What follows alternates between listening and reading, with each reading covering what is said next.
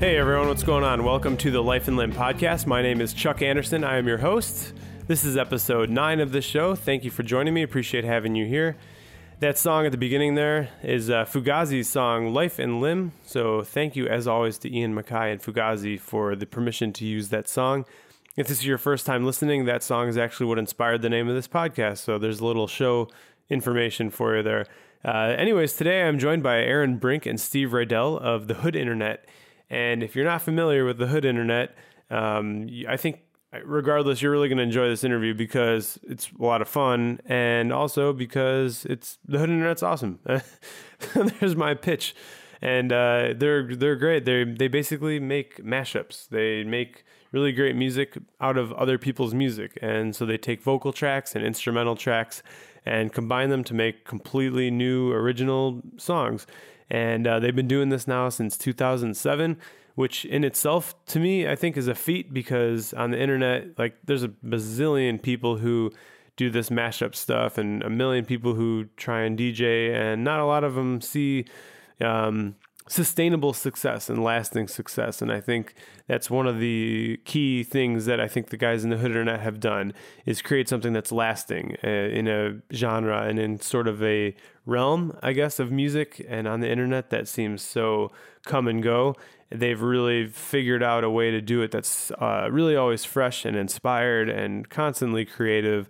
They've got a really wide range of music. They kind of come from sort of punk rock backgrounds, and then they've gotten into hip hop, and then from there broadened out, what it is that they pull from. And so, I don't know, like, just a really wide spectrum of music that Aaron and Steve, love, and where they get their inspiration from for music. And they just end up making these brand new, sounds from other songs that I guess in a way generally have no business being together. So they're masters of juxtaposition, is what I would say. They really know how to pick, two things that I guess you just would normally think of going together, and they make it work. And it's never forced. I think they always really do a great job of making it work, and making it into a great fit. So anyways, I actually asked them if I could get a track to play at the beginning of the show so that I could familiarize people with what they're all about. And they provided me with a song that I can't pronounce the title of. So you'll have to go to the website, lifeandlimb.com, to click on the track. But it's actually a mashup of Kanye West and Mogwai. So the Kanye vocal track is from his song Can't Tell Me Nothing, and Mogwai's song The Huts. And they put those two together, make one completely new thing. And this is definitely one of their more subtle mashups, I suppose, a different arrangement of a song than usual. A lot of their stuff is a little more dancey, quicker, and this one is a bit darker, but it's really pretty brilliant, actually. Just works really well together. I love it. So hope you will love it too. So anyways, I'm going to hear that song, and then we'll roll right into the interview straight from there. So without further ado, my interview with Aaron and Steve from the Hood Internet. Please enjoy.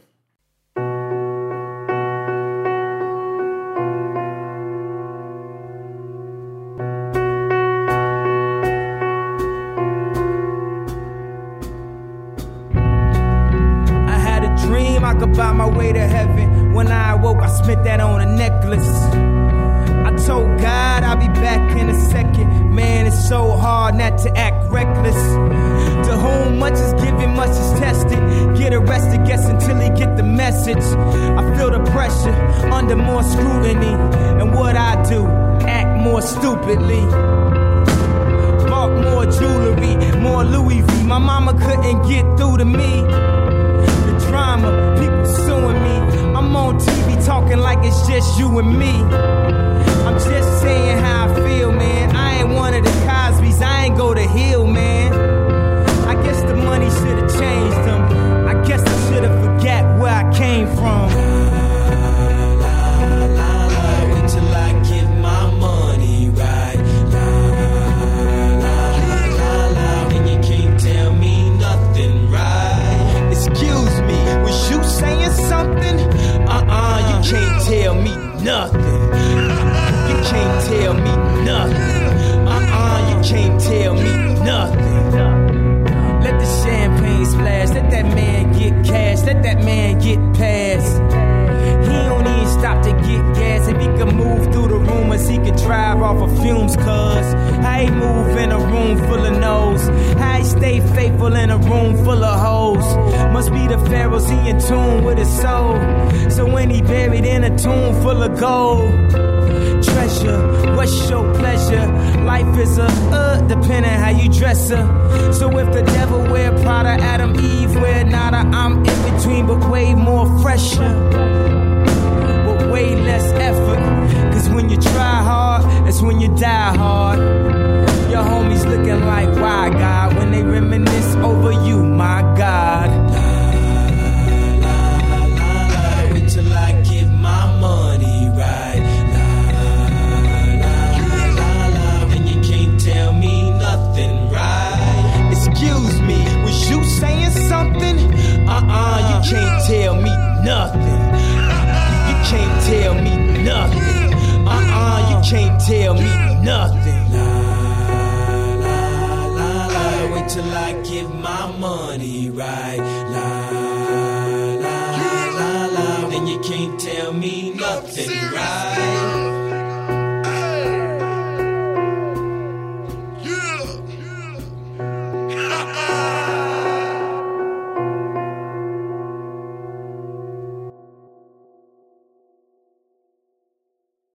Hey, what's going on, everybody? I am joined by Aaron and Steve of the Hood Internet from Tallahassee, Florida. What's going on, guys?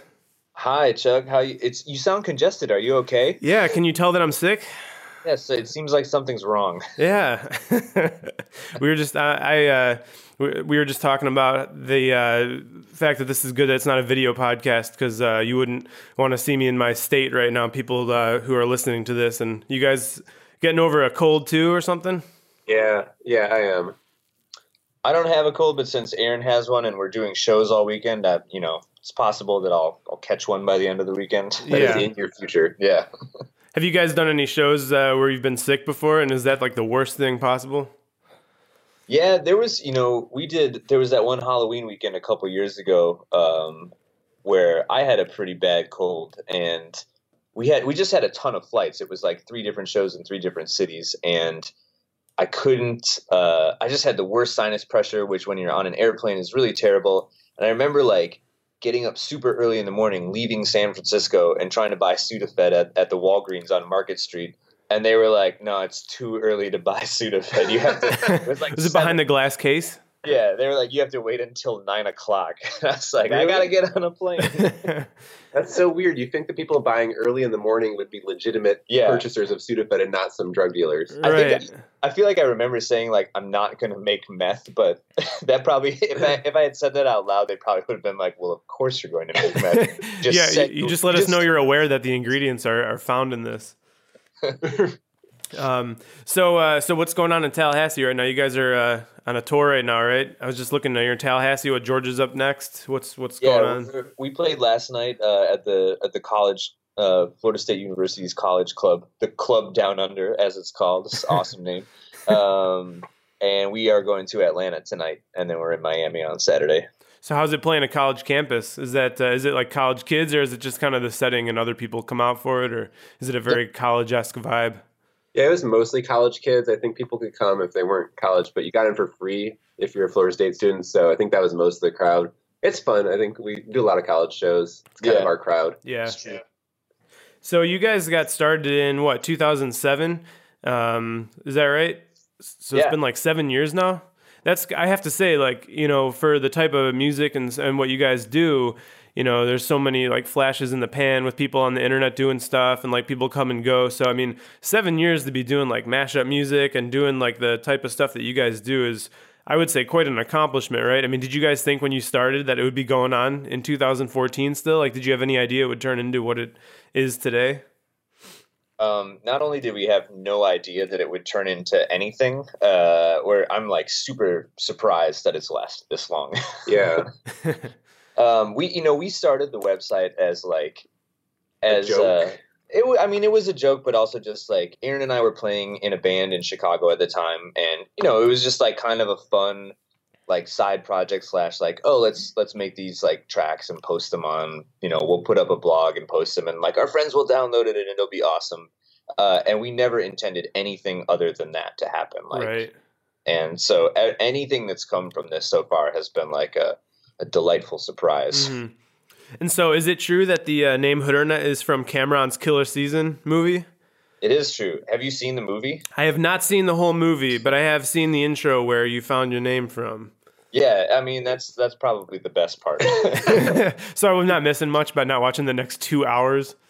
Yeah. You know what? I'm not sure that I've actually finished the movie. I think that I saw like 75% of it. The only reason I knew that, I was looking at some other interviews with you guys and you were talking about it, and it sounds like you weren't even like trying. Were you trying to come up with a name for this DJ project at the time, and you were sort of like on high alert if something like, you know, hit you the right way, or did you have other names, or like, because I know you kind of sat on it on like the domain name and stuff for a while, right? Yeah, that we I was watching. Well, my friend Jason O, who's like a college friend of mine that I've played music with, he was the one that hit me to the video. He's like, dude, you have to see this line of dialogue Cameron delivers. And like at the time we were like, you know, we were just like dicking around, and I was like, holy shit, I'm gonna reserve that domain name right now. And the Hood Internet, like the project that Aaron and I didn't start until about 6 months later from that. So like once we started doing that, I was like, oh, I have a domain name for this. That's a pretty modern thing to like name your domain name first, and then like, oh, I'm gonna name something after that. Yeah, yeah, that's exactly what happened with this show. I mean, the Fugazi song "Life and Limb" is, I'd been thinking about doing some sort of blog or something, and the name hit me, and I got the domain name, and for 3 years I didn't do anything with it until I started this show. So I mean, I know the feeling. I'm sure a lot of people do that. They're just like, shit, I can get this domain name, and hopefully someday I'll utilize it or sell it. Yeah, I've been sitting on tinyamplifiers.net for a few years. I don't know what is .com something? Is I have. Wait, what'd you ask? Sorry.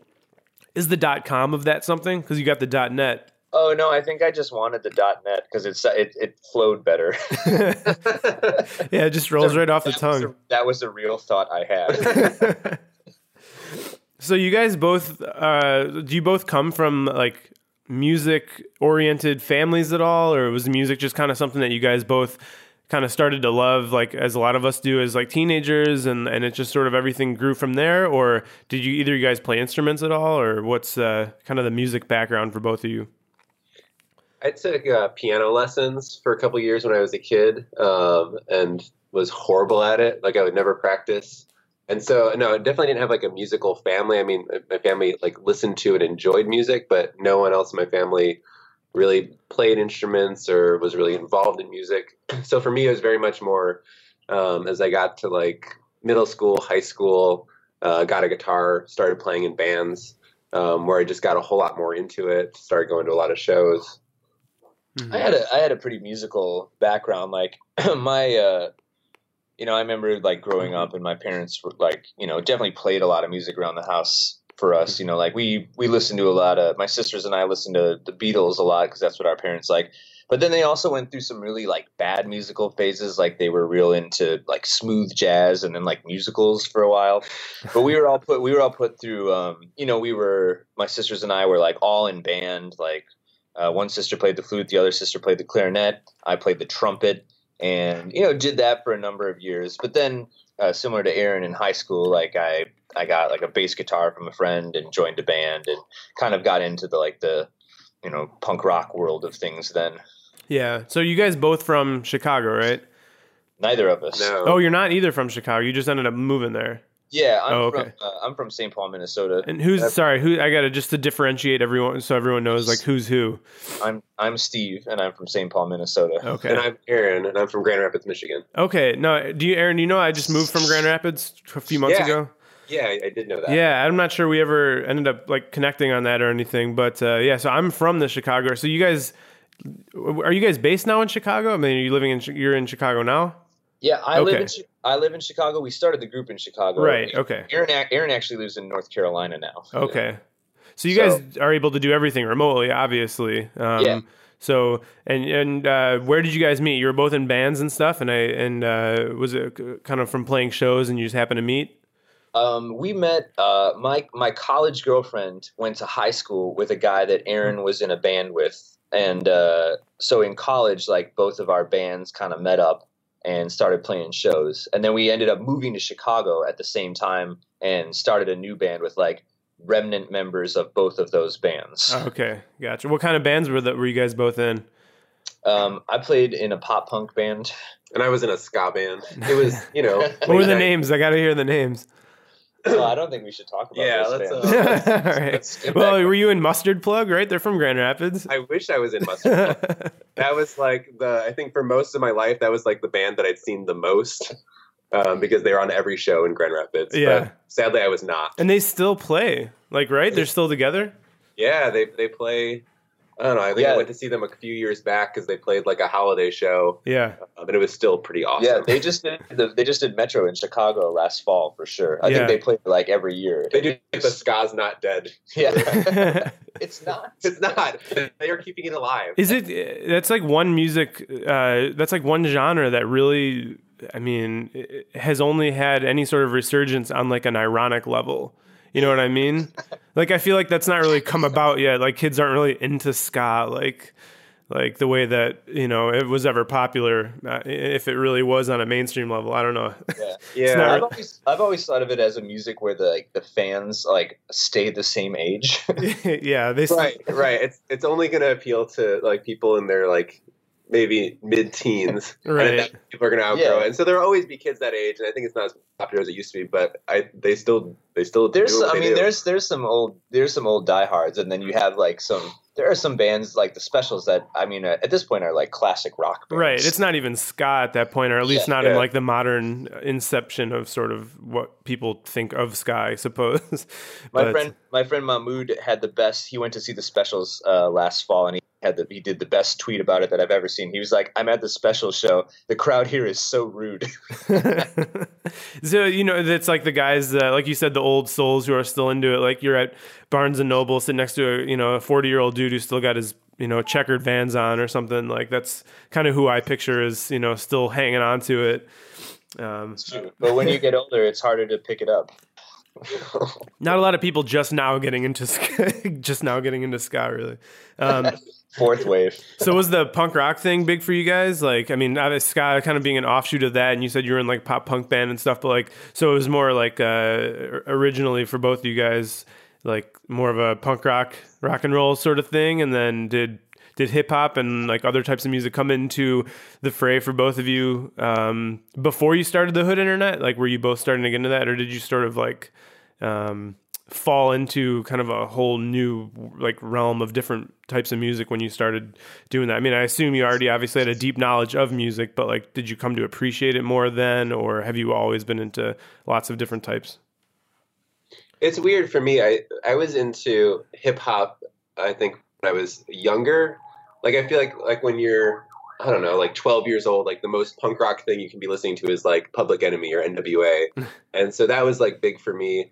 And then I think I kind of like backed away from that when I got into like punk rock, because it felt like, I don't know, I felt like that was a time in music where you had to like, and maybe at that age you had to like pick kind of what you're into and pick a genre, and it wasn't as accessible to like listen to lots of different stuff. And then as I think I got to college, like I felt more okay with like listening to lots of different stuff. So listening to, punk rock, hip hop, other stuff. And so kind of rediscovering a lot of the hip hop that I was into, and then more recent hip hop. And now I just like listen to a lot of different shit. Yeah. Go ahead.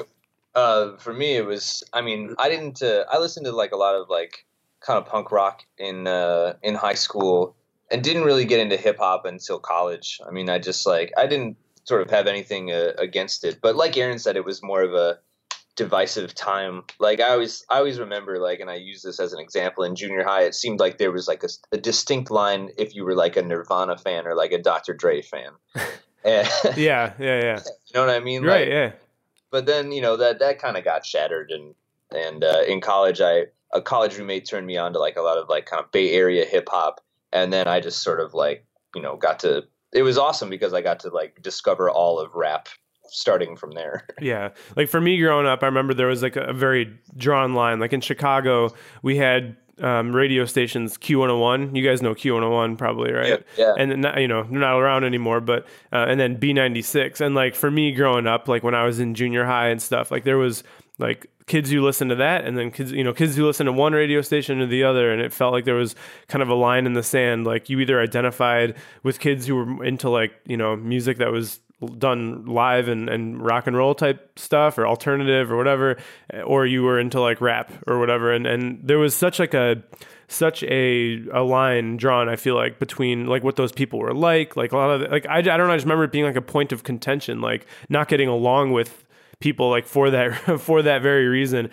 And I like, that's always one of the things I've appreciated about you guys, or just appreciated as time has gone on, like the merging of, music genres, as a way to sort of like, I guess, bridge the like differences between people in a way. I don't know if that sounds corny or whatever, but I don't mean like appreciating rap rock or anything like that. But I mean, it just seems like now more than ever, like there's just such an appreciation from all different types of musicians and all different types of fans of music. There's an appreciation for different types of music. So is that kind of like a current that is really important for you guys? Like as are you just always looking to kind of blend like the most opposite things possible? It's not really about the opposite stuff. You just really described like sort of the modern landscape of music. Like it is, it's kind of everyone has access to everything and can listen to everything. And the internet sort of, I think, helped usher that in with like, music blogs, just kind of delivering music to people the way that they do. And we are just, being fans of like almost all genres of music. We just try to find stuff that like fits together like rhythmically or melodically, or sometimes it's just based on a dumb idea that you like when you hear a song and it reminds you of another one, or sometimes it's like some trial and error when you're sitting down and trying to edit some stuff. The goal is not to like blend the most opposite things, but the goal is to make a new piece that sounds cohesive and sounds like it could have been the song that we edited together. Right. If that makes sense. Yeah. So obviously the internet has played like such a huge part in what you guys do. I mean, do you feel like, would you say that you couldn't exist in the capacity that you do, the name aside, the internet's obviously been really instrumental for you guys. So what was the very first places that you started posting what you were doing back in 2007, and what was the reception, and were people like, getting it, like what was kind of the first sort of like hood internet on the internet, like response and experience and stuff? I think one of the first things that happened and that was kind of also, it was a weird time because that was also, I think, the time when a lot of like MP3 blogs were becoming a thing. Mm-hmm.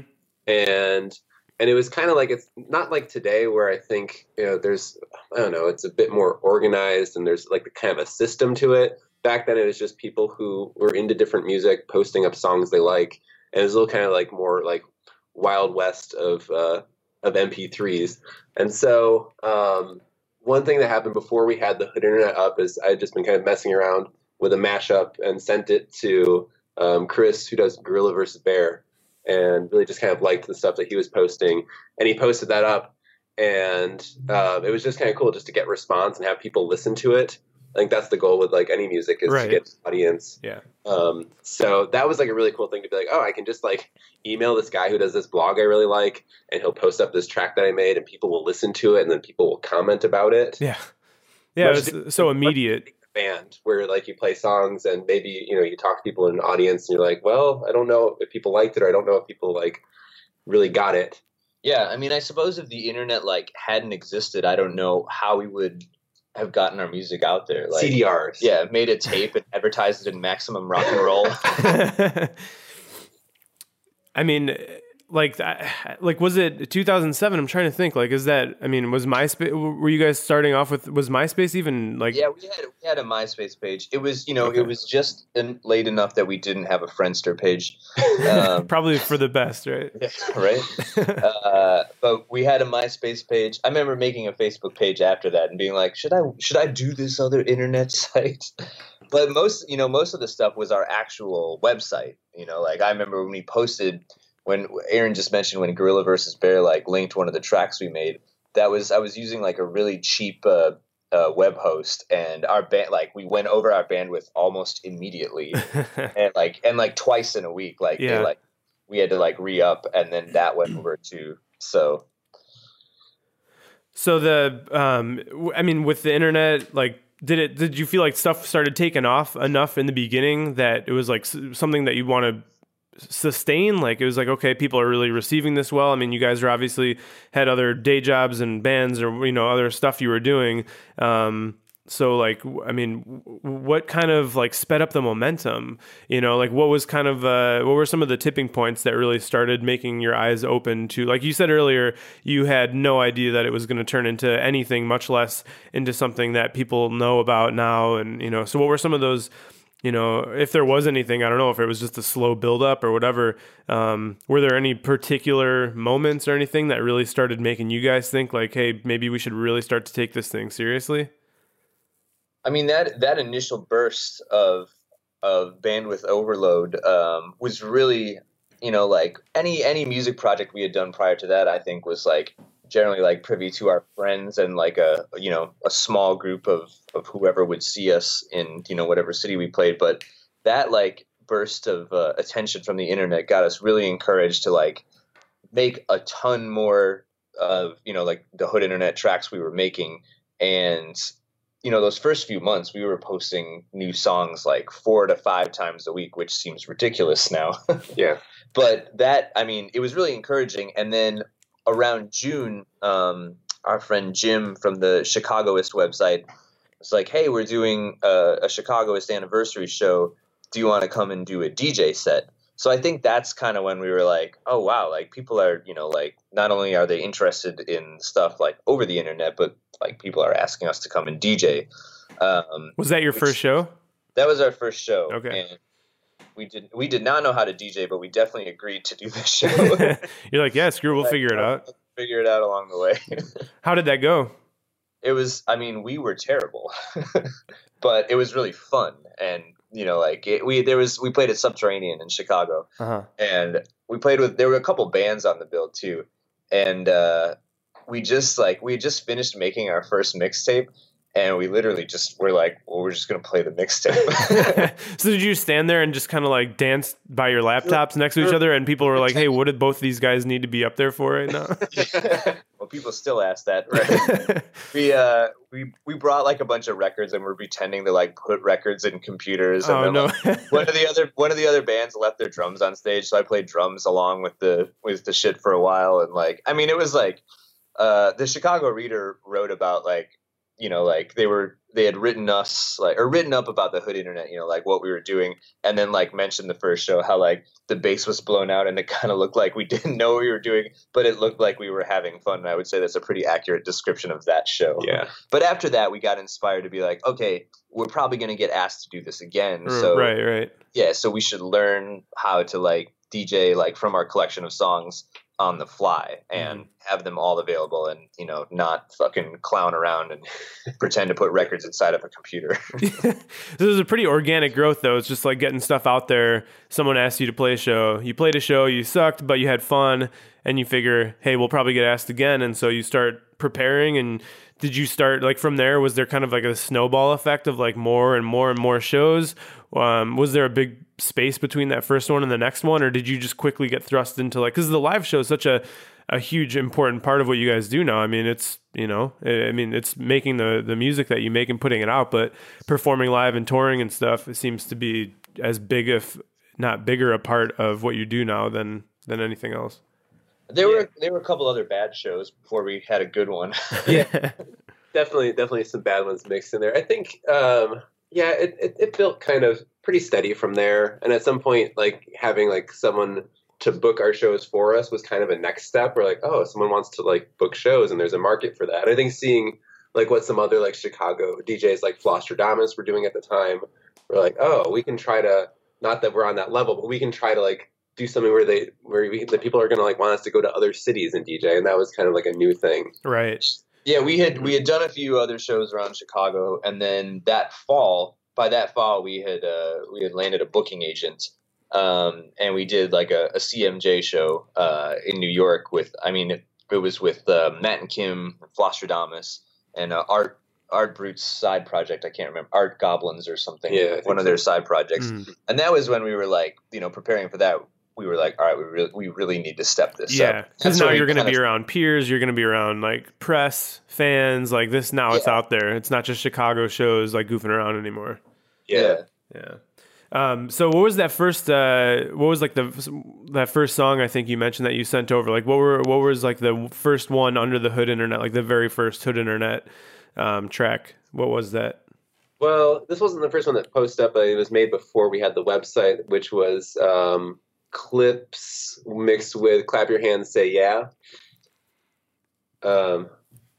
And Aaron titled it "Clips Your Hands, Say Yeah." yes, I did. What? The punny mashup title, such an important element. Oh, Yeah. Well, people love that too. It's just kind of like accepting that it's like just kind of this goofy thing, and it's just fun, and you're not trying too hard. Like that to me could be one of those things where you could like take it so seriously and try so hard to like come up with an artistic like artistic name or something for the song instead of just doing like some stupid pun or whatever. The R. Kelly and Broken Social Scene, that was like that was a pretty big turning point, wasn't it? Yeah, that was the track that Gorilla Yeah. versus Bear posted and kind of like turned a whole world of people, including Broken Social Scene, onto us. Okay. So that was kind of the like one of the key things that you put out that really you felt like people really took to it, and then actually you're saying Broken Social Scene actually heard it themselves, and did they reach out to you guys? I had left them a copy of the first mixtape. They had already heard it, but I had left them a copy of the first mixtape at their dressing room when they did a show at Metro and Smart Bar after Lollapalooza in like 2006. Or no, it was later than that, 2008. And Kevin Drew shouted us out from the stage, and then we ended up. I mean, that just started. We started like communicating with them after that, and like Justin, the drummer, sent us a couple beats that are on the record we made a couple years ago, and that was one of those things where like, and this has happened, a number of times where people that we have used in mashup tracks have reached out to us and been like, "Hey, I love this. This is really awesome that you did this with our music." Because I think of it sometimes as like us making fan art for bands. Sure. And so occasionally, we'll hear from them and they'll really like it, which is, it's nice to kind of use that as a means of communicating with other musicians, as the starting tool. So, with Broken Social Scene, like being like they're an indie band and whatever. I mean, like I can understand them seeing that and digging it and stuff. But then, of course, you have R. Kelly on the track that you put on there. And, a question that I had, I know some of the other people I've mentioned about doing this interview on Twitter asked about, I know you guys have been asked as well, but kind of the fine line of, sampling versus what some people might call stealing. Have you, towed that line and found, have you had any trouble with like any of the stuff that you've done basically? I mean, have you had like cease and desist from record labels or had any issues with that stuff before? Not really. It's been kind of weird. I think early on we expected that because I think that was a time where, I don't know, a lot of artists and record labels were being pretty harsh about taking stuff down on the internet. Right. Not kind of sure I think the whole business model was changing and they weren't sure what to do with that. Occasionally we'll get stuff taken down from various like SoundCloud or maybe like YouTube or stuff like that if they kind of do a sweep and just put in keywords and take stuff down from certain artists. Mm-hmm. But I think generally, at least my sense of it is that we're not selling anything for one, and two, we're not giving away versions of people's songs that exist. Right. So I don't think we're hurting anyone's bottom line. I also don't think we're like operating on such a big scale that anyone's going to pay a big deal of attention to us. So I don't know. I think in this day and age, bootlegs are just seen as part of the promotional world. I think record labels embrace it a little bit more. Unless you're Prince, you're not shutting that stuff down. Okay, so we don't sample any Prince. I think that would probably be a problem for us. He will sue us. We did sample Prince on the. Shh, don't tell him. He's Do you want me to put a beep? Do you want me to put a little beep over that part right there? Yeah, right.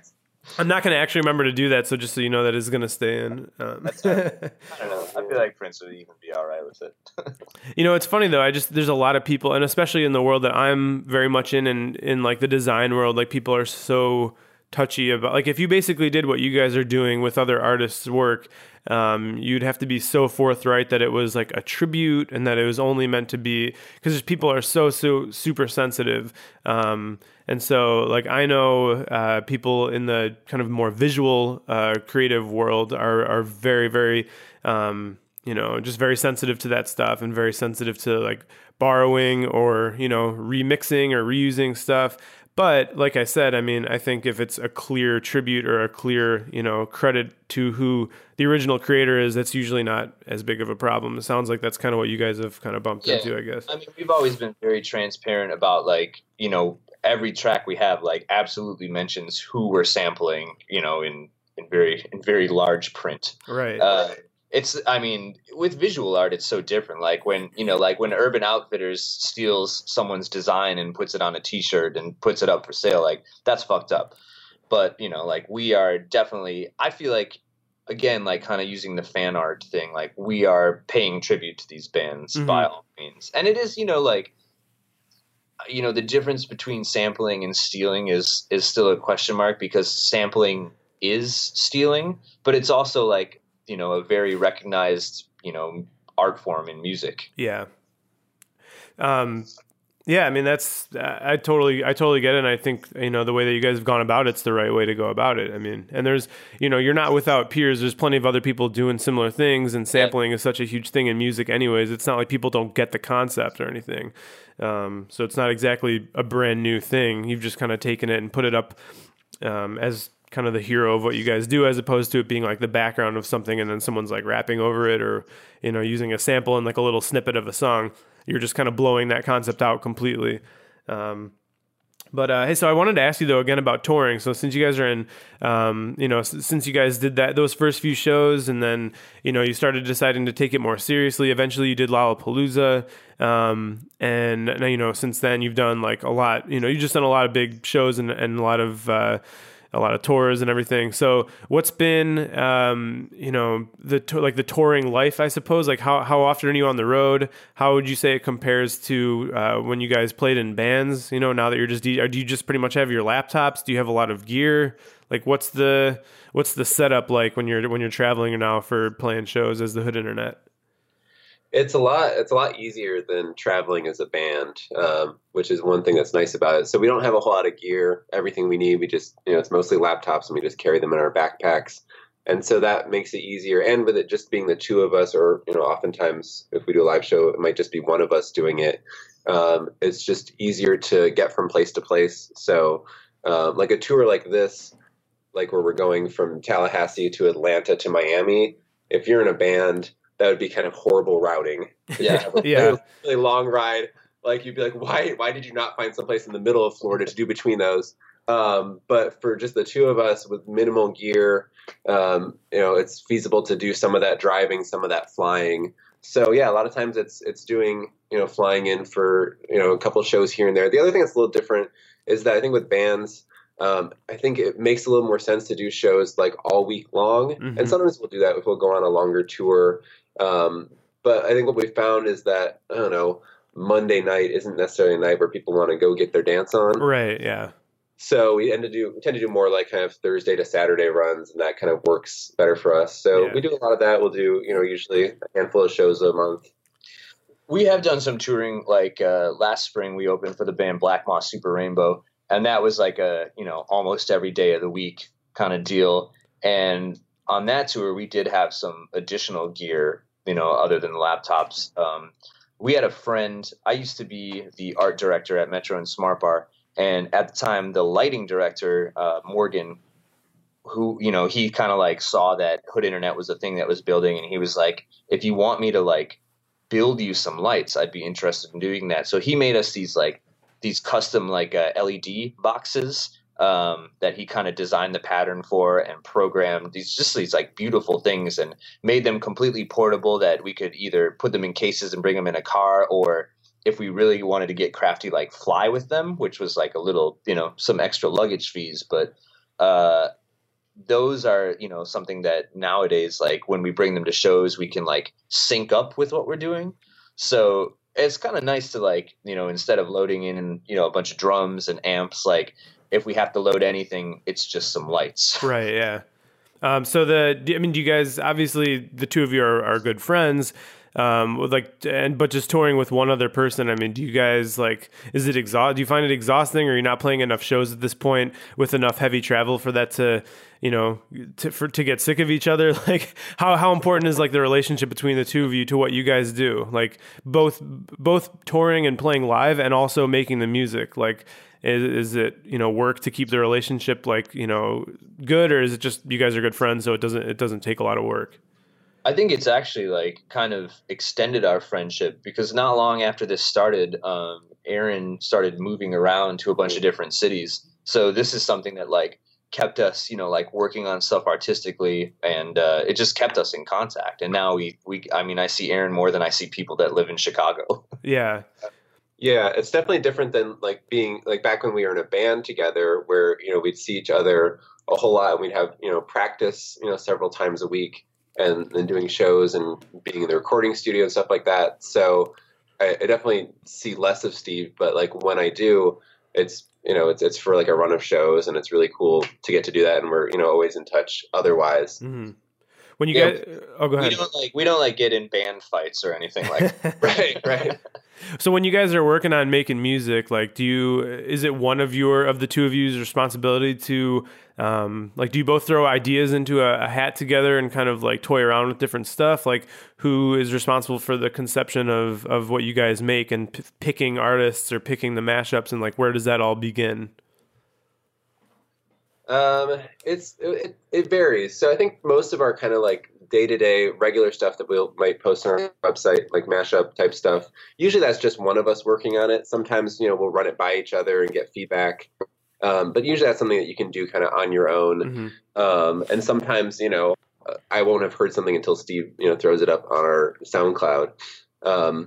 And then it's more kind of involved stuff, like if we're doing a remix for someone, or if we're working on some, like doing a beat for, a different rapper, or doing some of our more original material. That's stuff where we'll send it back and forth, or when we do meet up, we'll kind of work on it together between shows. So it's really nice that it allows us to be able to do a lot of it autonomously, but also to be able to collaborate pretty well.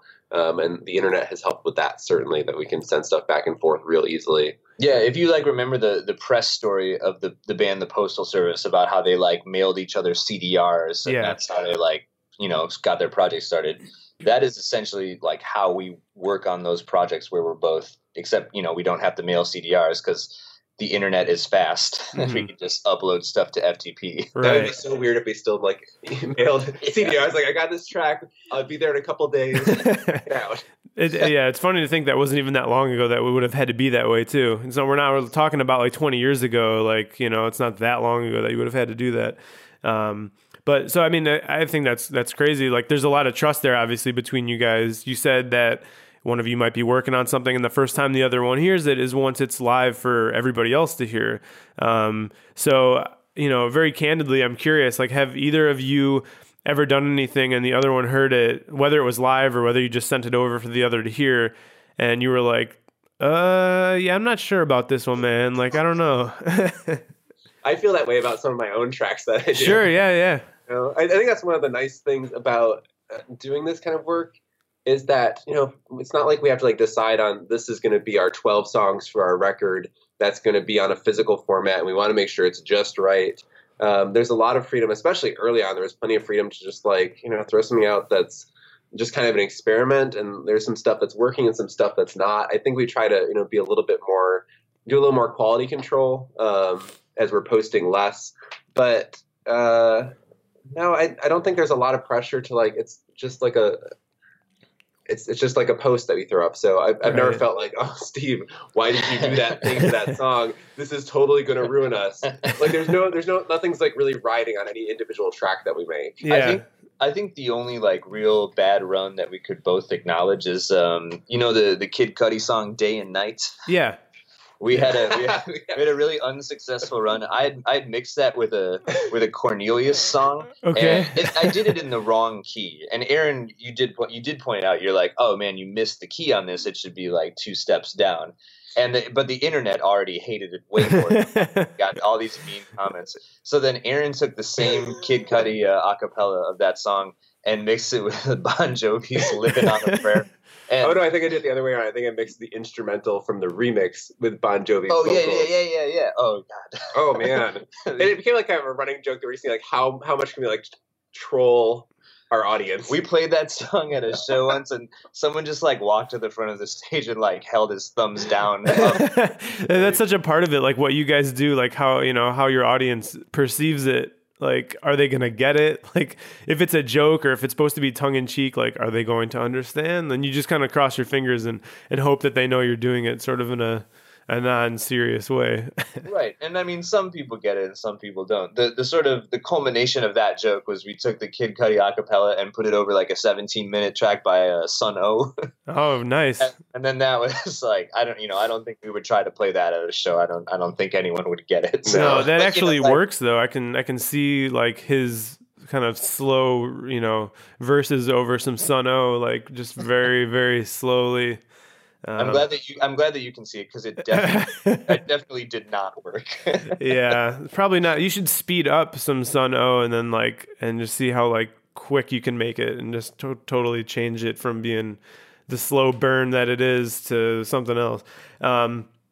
So one of the things I want to talk to you guys about that's obviously been such a huge part of Hood Internet is all the artwork that you've done, like from everything from like mixtape covers to individual track artwork that you guys put together, stuff that you photoshopped together, like collaborating with other artists. Like you've worked with myself before. We've done a couple things together, and you guys have worked with some other artists as well. And I was just curious, like who are some of those other artists that you've worked with, and like what's the importance of the visual side of things for what you guys do? Well, when we started the website, kind of like photoshopping the artists together that we were working with became like a component of what we would do. It was the artwork for the track, or like the promo photo of the pretend band that we've just created. And that, like people really enjoyed that. And, but with releases, mixtapes and other things, I've definitely had a big background in art. Like I mentioned before, for 5 years, I was the art director at Metro and Smart Bar in Chicago. And, music and art have always had a huge intersection, just in general. So we've worked with people like, we've done some awesome stuff with you. You were one of the first people we worked with on the Chicago mixtape. Yeah. That was a long time ago. Yeah, it was. And it was awesome to, sort of like collaborate in a sense. It's almost, similar to making the kind of music we would do, in that like we sent you like part of what was, part of what we had worked on, and then you would take it from there. There's been other people we worked with. When we played Lollapalooza in 2009, there's a great artist from Chicago named Joe Miller, who we had like kind of build us a stage set, and he made like kind of this giant like Apple IIe keyboard that had like some, some lights that would light up in the disc areas. And the whole intro to the set was that we brought out these old school diskettes and like put them in this giant computer. And, that was really cool. And it kind of like the imagery of like old technology has always been really fascinating. Aaron had done this thing for our first mixtape, which was like a kind of a Commodore style computer with boombox speakers on the side. And I really love that image. It's still kind of like a tiled background image on our website. And for the most recent mixtape we did, we had Steph Baum from Chicago. She made like this plush version of that boombox. Uh-huh. And then our friend Clayton Hawk, who has always done a lot of photos for us, he took some photos of it and just put it on a real like kind of stark like off-white computer colored background. Yeah. And that was a really cool project. Who else have we worked with? Joe Van Wettering, who is a guy that works at Threadless. He, for the remix record, and you worked on this as well, Chuck, he did like a woodcut, like a laser woodcut. Right, yeah. Yeah, for the remix record that we put out in 2012. And that was a really fun project because he did that. And so we had this actual like physical piece of wood that had the Hood Internet carved out of it. And then Jonathan Crawford in Chicago like took some photos of it, using some different backgrounds, and then we sent it to you to to add the no pattern filter. It's just this button I have, just like click it. I assumed. But like I said, music and art has always been a huge intersection, and the photoshopping of bands together is fun stuff. But it's doing that like doing the artwork for releases and collaborating with other people has just been a huge joy. Yeah. Well, it's a super fun type of thing you guys are already doing. So I think like, when a visual artist gets a chance to work with a musician, I know from my experience doing that, there's already sort of this built-in energy and sort of like, you sort of visualize what you're hearing is supposed to look like, or at least take what, they're giving you from a creative direction standpoint and kind of like bring it to life. And so, you guys have a good foundation for that already. So it makes sense that like all the artwork has been such a big, like a huge part of it. Cause obviously like, it's the internet, like, yeah, people are going to hear something, but there's going to be something to visually represent it too. And so it's kind of cool. You guys also don't have like a set sort of defined look. Like everything's sort of different from record to record. Like you're not trying to, aside from sort of the typeface that you guys use, it seems like there's not really necessarily needs to be like a thread between everything. It's kind of constantly changing, right? Yeah, I think, that's similar to our music. We use lots of different stuff, so we like collaborating with different artists and having different looks for all our releases. Yeah. So the all the artwork for that and all the Photoshop stuff for that, let's kind of talk about something completely different, but it does relate back to Hood Internet in a way, and that's Album Tacos. Tell me about Album Tacos. Album Tacos, it's good that we're in Florida because this is where it started. Home of Album Tacos. Yeah, we were doing a weekend of shows in Florida a few years ago. And someone from Pensacola had like just tweeted at us like, "So excited for the show in Pensacola," and his Twitter avatar was Pink Floyd's Dark Side of the Moon, but instead of a prism, there was a taco. It may have been a chalupa.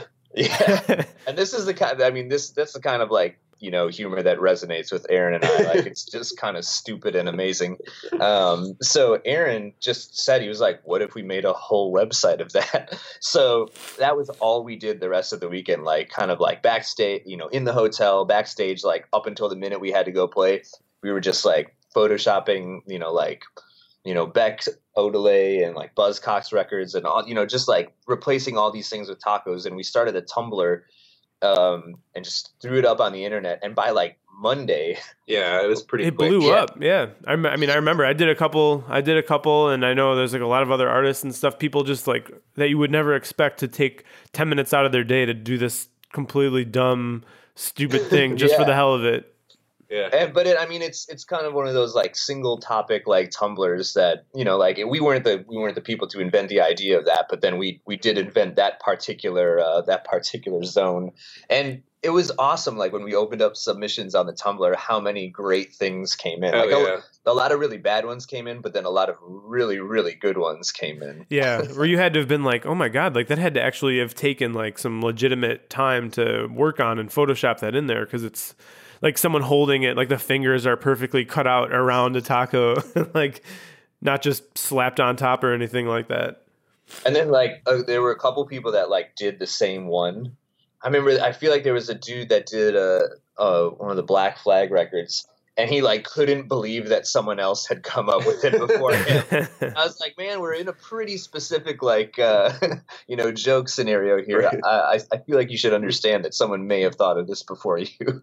Well, then people are trying to do the kind of the most obscure like cult classic records. Like I know you had like recently or somewhat recently, like the Minor Threat Out of Step was on there. Like there's obviously kind of a type of person who gravitates towards this stuff. Like it's, with the internet, it's sort of like a show off your deep knowledge of music or whatever. And that's like a perfect outlet to sort of mock, and sort of graffiti in a way, like some of the best album covers or whatever. But to go into the crate to sort of find some old stuff that there's only a handful of people you think would normally know about it is probably one of the goals people have. Like, oh, I'm going to get credit for picking out this one super random old Buzzcocks record or something like that no one else knows, but you kind of get the Yeah, I mean, it was absolutely, it was more humor for like music people than it was for like taco fans. But so speaking of that though, I mean, like this is one of those things. The last interview I did, or not the last one, a couple interviews ago, I did with my friend Benjamin. Ben and I do thebrilliance.com. And one of the things Ben and I always would say was, if you do something, something will happen. Like just that simple of a quote. Just if you do something, something will happen. And it was kind of just like like the just do it. Just do something, see what happens. Like you will never know if you don't try. And so you guys did this album tacos thing, and I remember your email to me that Taco Bell had reached out to you, right? So this is like a perfect story of like just coming up with a dumb idea that you have no intention of actually going anywhere, and all of a sudden, next thing you know, what was that all about when Taco Bell reached out to you guys? Well, so they have like a program called Feed the Beat, where they like what they say is like, we provide tour support to bands in the form of Taco Bell dollars. So they use the phrase tour support, so they're like in on it, and really it's just to fucking get their name out there. But so they did send us, and like 100 other bands that year, $500 in Taco Bell gift certificates, which is probably okay for like a band that has a lot of people, but for the two of us, that's way too much Taco Bell. So we had I think we used a little bit of it, and we used like $30 of it or so. And I was thinking like, do we really want to eat this much Taco Bell, like just us? Then it's not a question of like, oh, free gift cards. It's a question of your health at that point. Yeah. Which we were willing to sacrifice, obviously, because we had already spent a few bucks. But we ended up taking the rest of it and just going to the Taco Bell on Clybourne in Chicago. And we had to call ahead to do this, but we bought $460 worth of tacos. We took the rest of the certificates we had and just bought like a bunch of regular tacos and a bunch of the volcano tacos with the red shells. And we went to a photo studio in Chicago and used them to like make this giant Hood Internet logo. Basically, like on a white piece of paper, we used these tacos and laid them down and surrounded the words "the Hood Internet." So the Hood Internet was sort of knocked out in white of these, of these tacos, and took a photo of it, which we used for the cover of our kind of first collection of like remix and production work. But we took the photos of it and then we sent them along to you, and you sort of like made this beautiful like purple background, so it kind of looked like these tacos were like flying through space. Beautiful is one way to put it. I was just like, what the hell am I gonna do with this? I remember you guys sent that image over and I was like, all right, like see what we can do to pretty this thing up, like I remember seeing it. You sent me the pretty high-res photo and there's like crumbled shells and like some cheese shreds sitting around. It's like, all right. I don't know if I sent you the photo of what the paper looked like after we took all the tacos off. I can imagine. Like the leftover grease. It was like disgusting and kind of amazing. Yeah. Jeez. Maybe that should be the next cover of our So I think what's really interesting, what I kind of wanted to tie together with all this is just, it's really fascinating. And, like, I feel like a lot of the audience for this show, I'm not sure exactly yet who is listening, like what types of people, but I do know that there's a lot of like creative types or people who do their own thing or, freelance or do something at, just kind of moonlight as, an artist or whatever. And I think one of the coolest takeaways of that, like as silly as that all is like you did that, you had this idea, this album tacos thing. Through that, like Taco Bell ended up contacting you guys. You used that to make an album cover for what is your kind of main thing with the Hood Internet. Like you did this side project that fully came around, like full circle, to directly affect your main sort of bread and butter, right? Like, and you probably, there's no way in hell that you could have ever imagined, like, you can't just make that up. That was not part of the business plan. Right. No, not at all. But I think it's that spontaneity that I think is such a great part of kind of that story. Like you did this other thing and like with no expectations whatsoever, it ended up benefiting, and like you ended up having a ton of fun with this totally completely random project at the end of the day.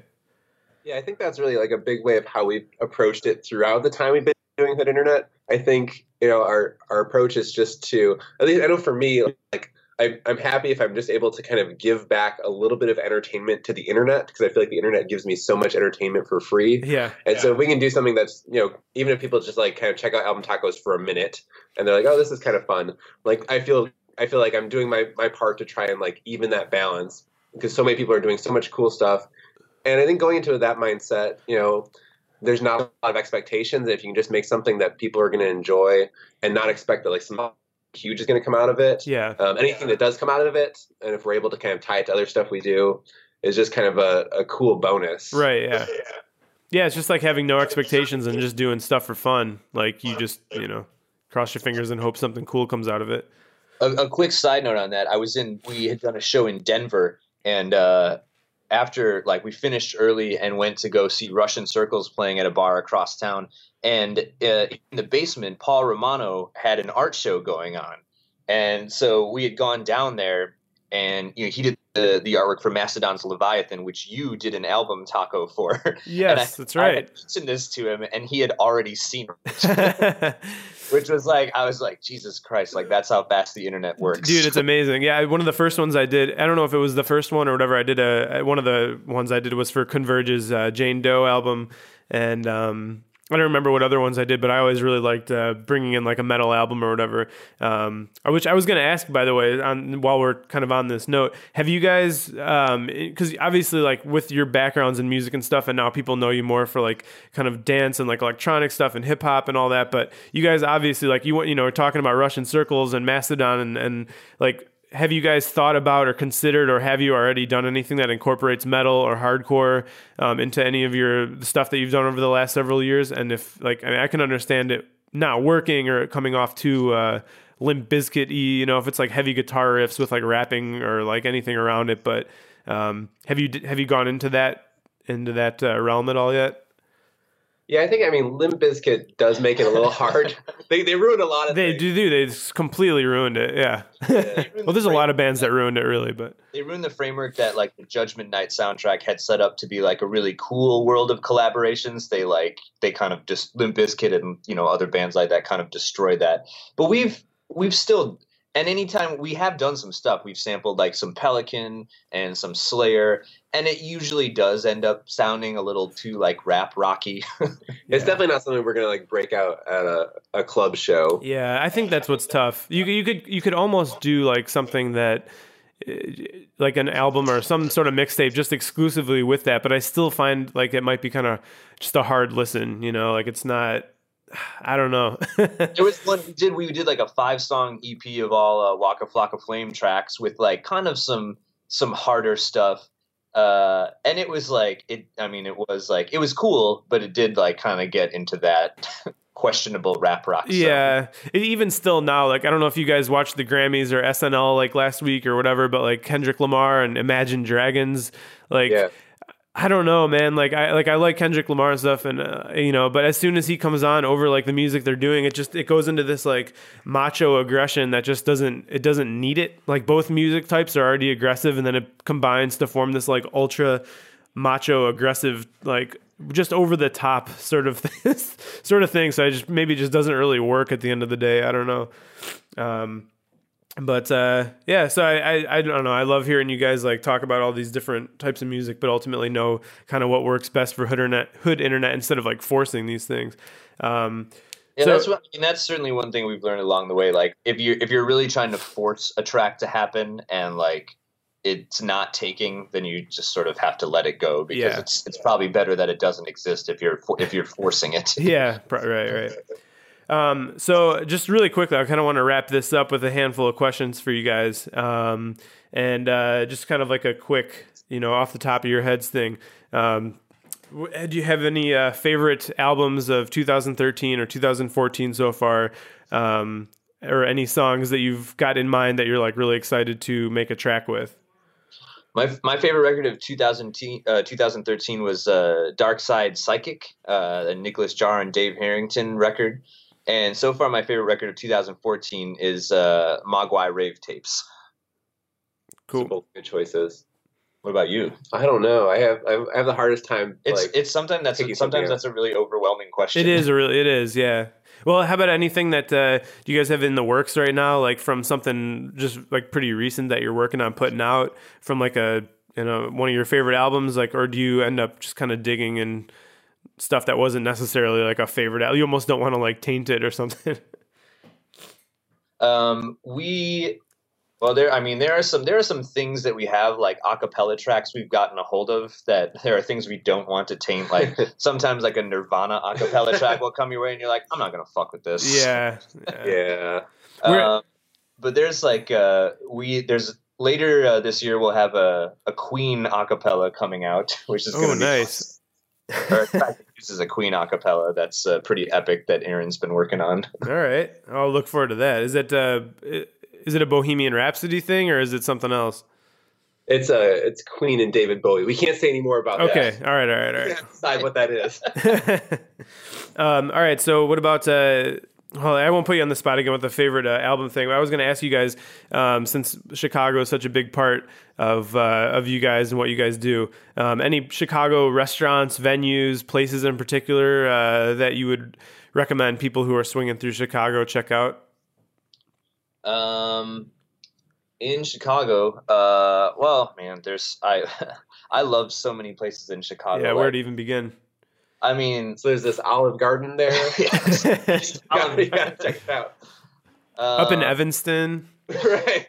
It's not really in Chicago. That's the real Chicago. I mean, Empty Bottle, Hideout, Shuba's, Metro. Chicago is just awash with great venues. Yeah. Did you guys ever, were you guys around for the Fireside Bowl? I saw some shows at the Fireside. Okay. I went to school in Madison, and we would, like, some friends and I would drive down for shows. And then the first few years I lived in Chicago, there was still shows going on there. Okay. Pretty regularly. Yeah. That was a pretty great venue. Oh man, I miss it. That was like the one place I would go to some shows when I was in high school, and I still think if that venue was around, like I would definitely still be going there for stuff, because it was just always such a fun, weird place to see shows. Like you're watching, one band, watching some band, and then you look over and there's like bowling alley right there, and just so weird, but it was such a good place to see stuff.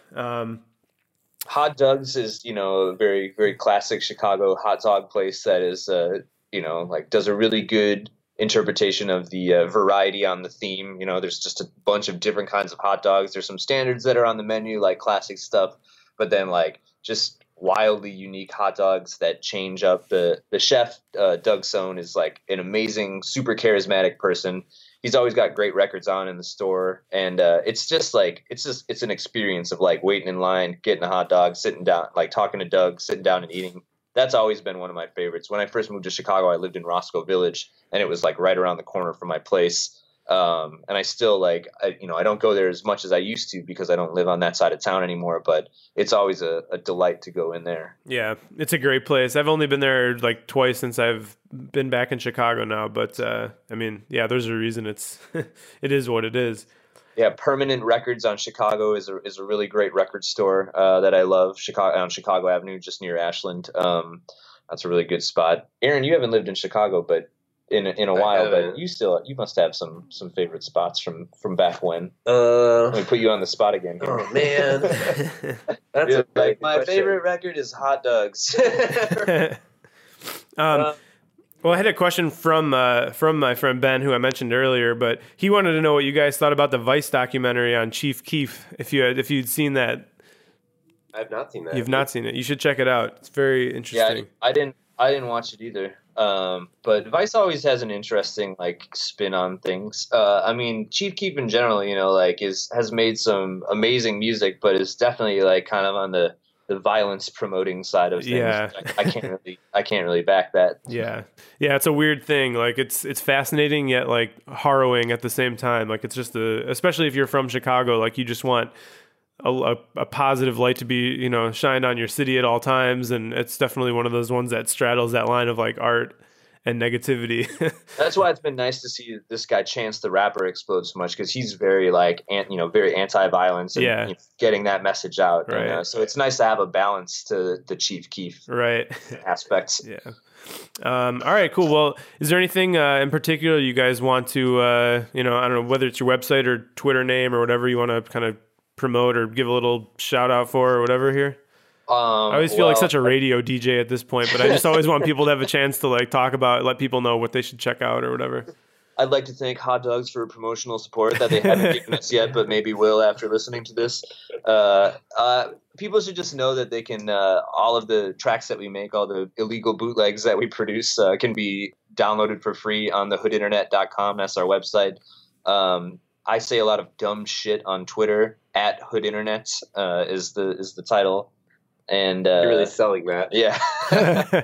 I'll be sure to go unfollow you guys right after this one. Yeah, I do a lot of great retweets. And that's about it for social networking that is even worth following anymore. Yeah, come to our shows in your city. Yeah. And you can see all the shows on your site too. Yep, right? there's tour dates up there. So you got Atlanta coming up, and you guys have toured internationally too, a bit, right? We have done some shows in South Korea and also Brazil, which is kind of like weird that it's been those two countries and not like Europe, which is usually a next step for artists. But right. That, I mean, again, like kind of, if you do something will happen. Like we started this website for fun to amuse ourselves and our friends, and got to go like do DJ sets in South Korea and Brazil. So how awesome is that? That's amazing, man.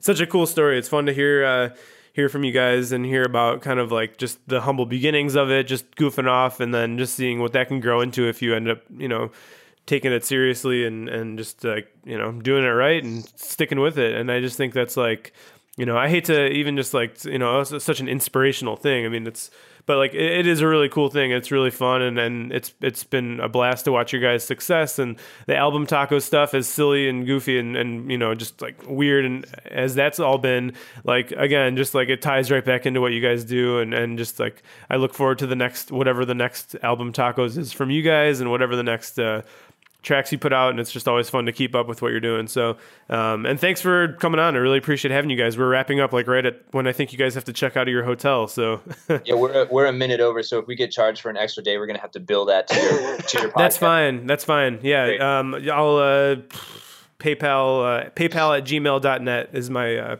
that's okay. Oh, cool. Yeah, just charge it to that. Yeah. All right. Great. All right, cool guys. Well, hey, thanks a lot. Appreciate it, and stay safe on your tour here. All right, man. Get well soon.